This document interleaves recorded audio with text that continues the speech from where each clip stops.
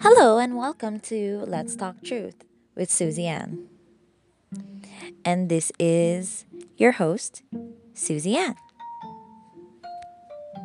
Our topic for today is Feast of Unleavened Bread. Hebrew for that is Chag Ha Matzat. This occurs in Abib 15 to 21st. So that's Abib 15 to the 21st. Scripture verse where it's found is Leviticus 23 verses 6 to 14. The Feast of Unleavened Bread, like all the feasts, contains deep spiritual lessons for Kodeshims today. As an explanation for this feast, the Yasharites were told, 7 days you shall eat unleavened bread. On the first day you shall remove leaven from your houses. For whoever eats leavened bread from the first day until the 7th day, that person shall be cut off from Yasharel. On the first day there shall be a holy convocation, and on the 7th day there shall be a holy convocation for you. No manner of work shall be done on them, but that which everyone must eat, that only may be prepared by you. So you shall observe the feast of unleavened bread, for on this same day I will have brought your armies out of the land of Egypt. Therefore you shall observe this day throughout your generations as an everlasting ordinance. In the first month, on the 14th day of the month at evening, you shall eat unleavened bread until the 21st day of the month at evening. For 7 days no leaven shall be found in your houses. You shall eat nothing leavened. In all your habitations you shall eat unleavened bread. And that's according to Exodus 12 verses 15 to 20 from the New King James Version. Now, what is leaven? Any substance that produces or is designed to produce fermentation, as in dough or liquids. Leavening or yeast has great power to effect change. Added to a bowl of ingredients, it can turn a hard lump of dough into a large airy mass ready for baking. The leavening, which permeates the entire batch of dough, is used in Scripture as a symbol for error or sin. The Savior himself warned the disciples to beware of the leaven of the Pharisees and the Sadducees. Matthew 16 verse 6. The act of removing leavening agents from the household is a living parable. It requires much careful searching to make sure that nothing is made with leaven, nor with leavening power, no baker's yeast, baking soda, baking powder, carbonated drinks remains in the house. Ingredients must be read. Careful attention to detail is required in getting all leavening and leavened products removed from the home. I should also add that in the Passover feast it was required that it should be eaten with bitter herbs.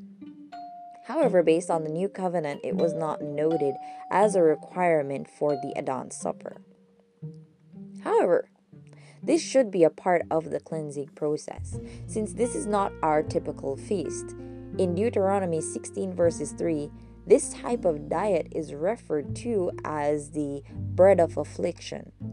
I know most people don't like bitter herbs, but they are good for the overall health as well as getting rid of parasites within the body. If we're gonna clean, why not detox our bodies as well? Now, here are a few good herbs that I can suggest. We have here Vedanga, also known as false black pepper. We have neem, nettle, clove, dandelion, ambrosiades, that's worm seed, cerasee, turmeric, and aloe vera.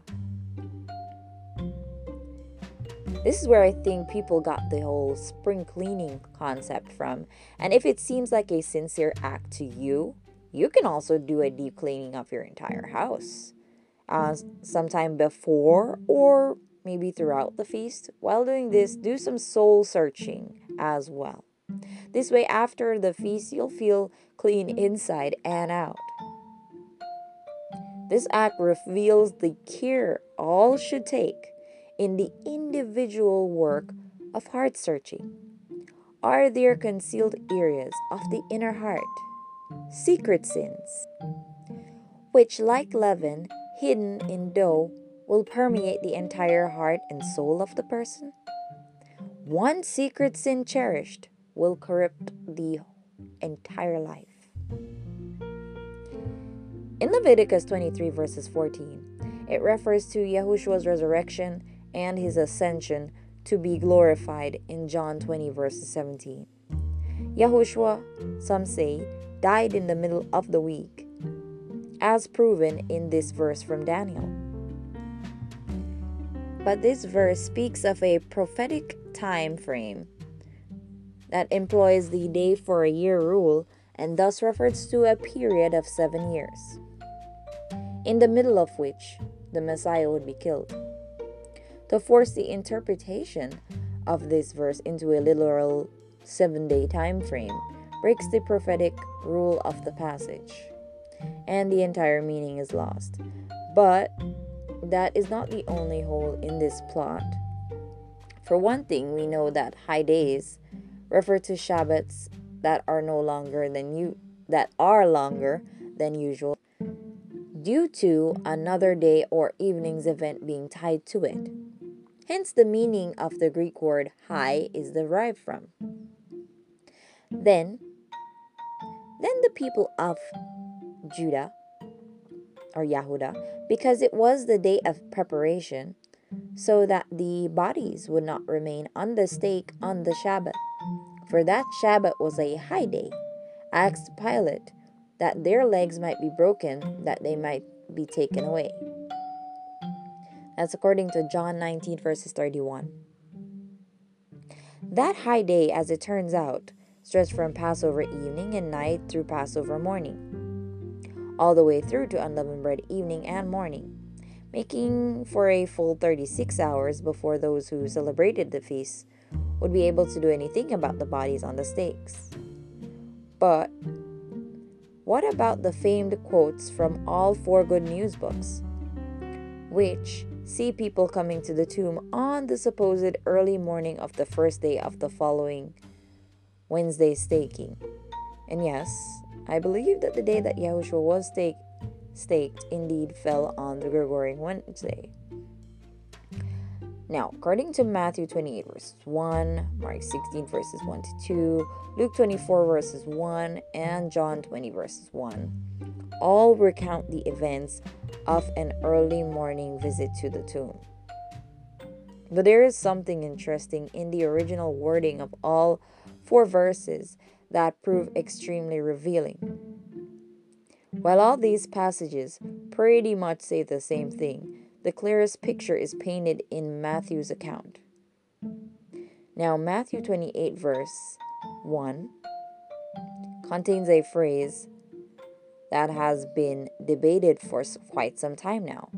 For one thing, one Greek word which is used twice in the verse with the same exact spelling is translated in 2 different ways, which is very suspect on the surface. The word I'm referring to is Sabbaton, which is written like this or Sabbatoon rather, based on the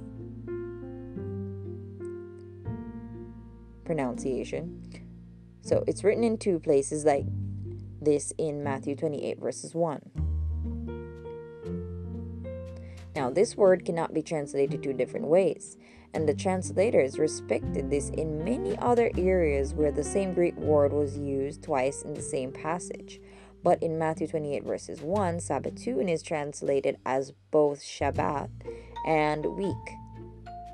But the Greek word used to actually refer to a Shabbat is not usually Sabbatoon but Sabbatu, which looks like this. And when I say looks like this, you'd have to actually go to the document that I'm reading from. It's actually posted on the site, because a lot of what I'm going to read right now,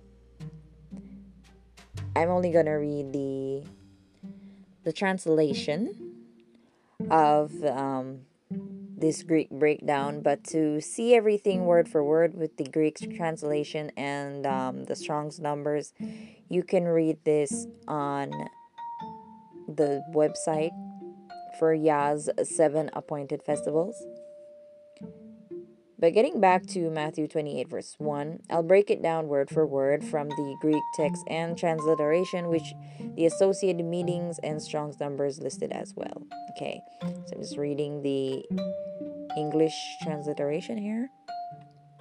It says, a long time after and now, which is ops and day and sabatun and t, which means the end. I can't translate that word. It's to, but it means to dawn. And jis, which means into, main, which means one, and then sabatun again, which is translated as week. Elthan came. Elthan means came. Miriam, which is Mary, and the, and then Magdalene, woman of Magdala, and the other Mary, look at this sepulcher.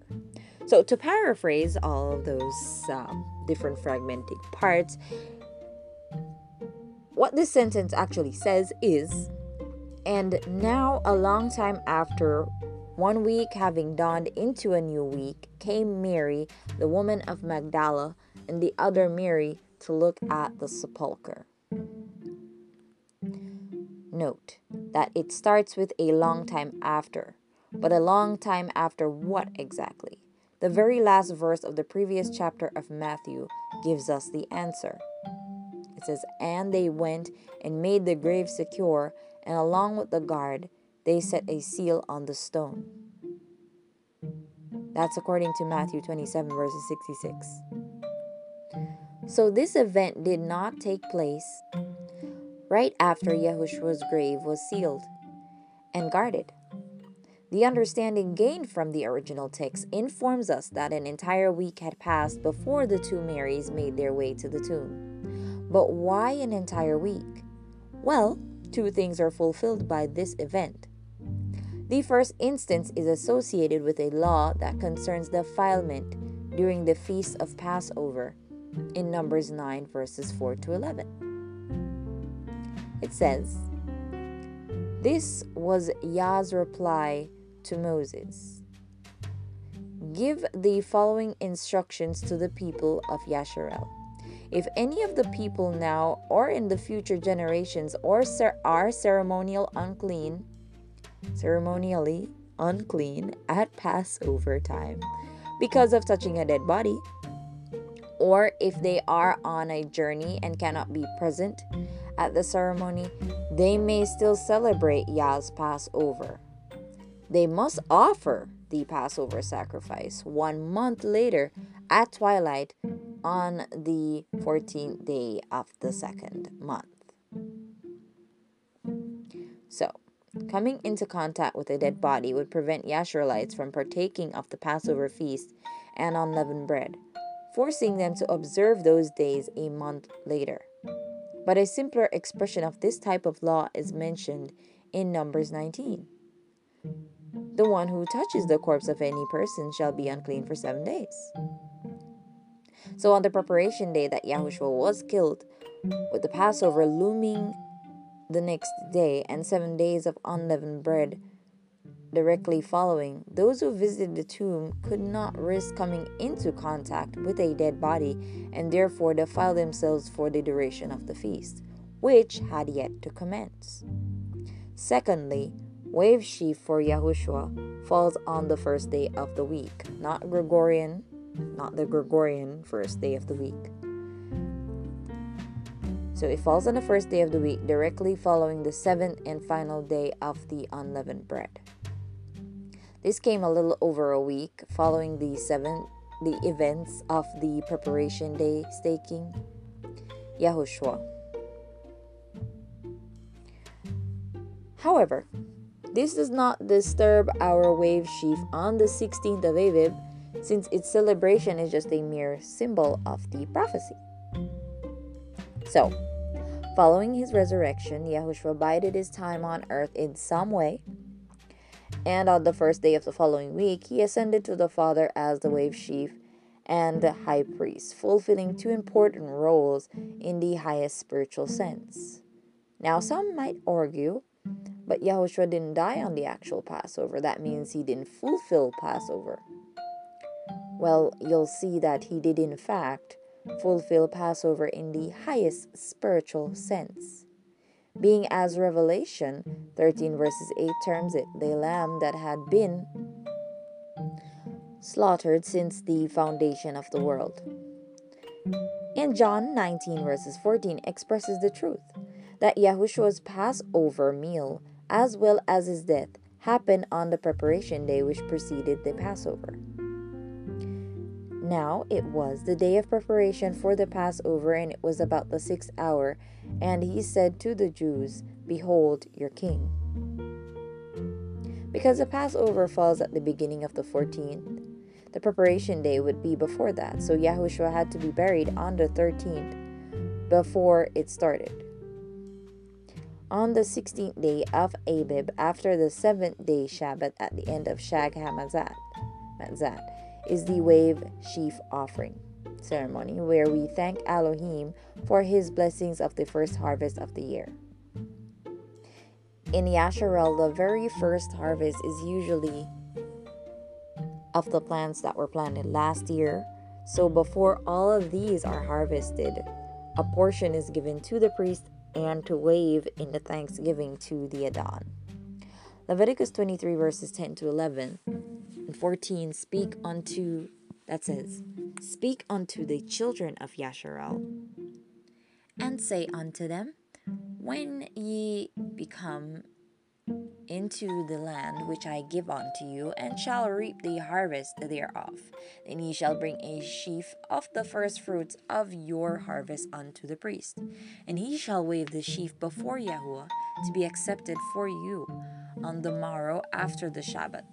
The priest shall wave it, and ye shall eat neither bread, nor parched corn, nor green ears, until the selfsame day that ye have brought an offering unto your Elohim. It shall be a statute forever throughout your generations in all your dwellings. And we see this confirmed in Joshua 5 verses 10 to 11. It says, and the children of Yasharel encamped in Gilgal, and kept the Passover on the 14th day of the month at the evening in the plains of Jericho. And they did eat of the old corn of the land, and on the morrow after the Passover unleavened cakes and parched corn in the self same day.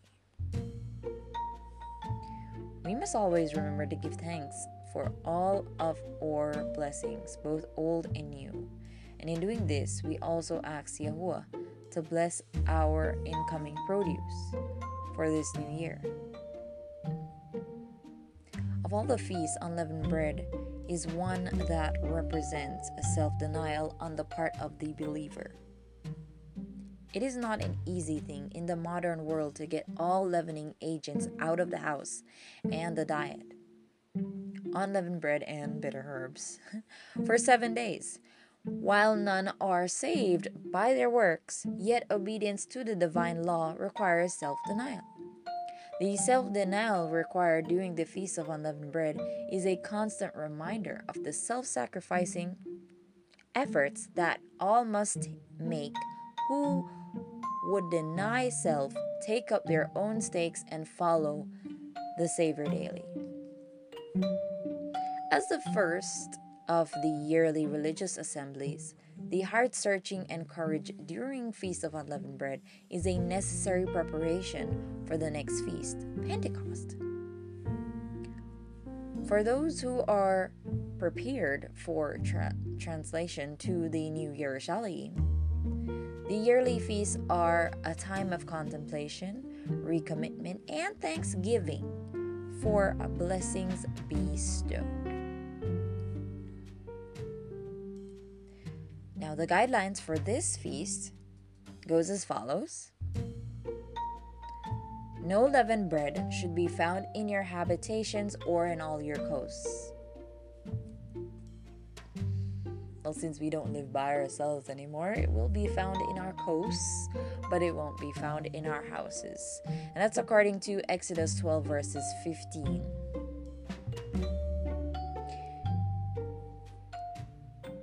Next point, sanctify yourselves before entering the feast.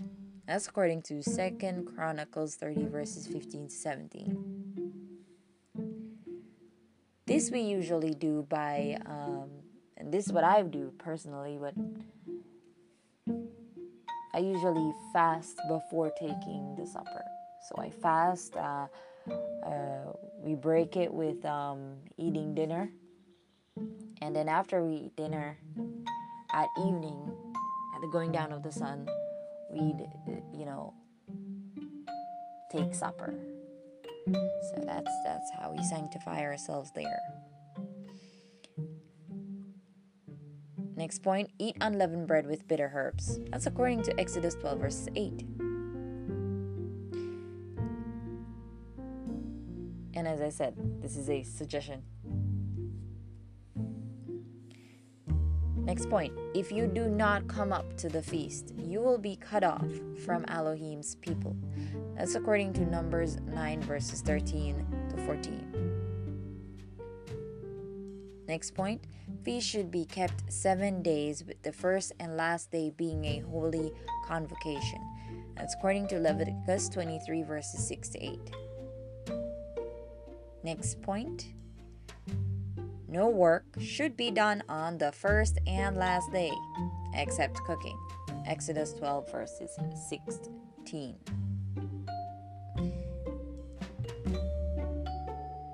Now, other related verses, we have here Exodus 12 verses 15 to 20, Exodus 23 verses 15, Exodus 34 verses 18, Leviticus 23 verses 6 to 14, Numbers 33 verses 3, Deuteronomy 16 verses 3 to 4 and 8, Deuteronomy 16 verses 16 to 17, 2 Chronicles 30 verses 13 and 18 to 23, Ezra 6 verses 21 to 22, Ezekiel 45 verses 21, St. Matthew 26 verses 17, St. Luke 22 verses 1, St. John 2 verses 23, St. John 13 verses 1, St. John 18 verses 28, and 1 Corinthians 5 verses 8. Thank you again for listening, and until next time.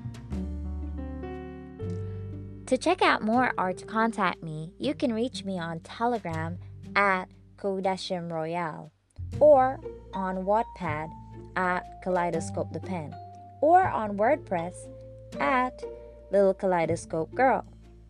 You can also check me out on my website, Let's Talk Truth with Suzanne.GoDaddySites.com. Thank you, and be blessed.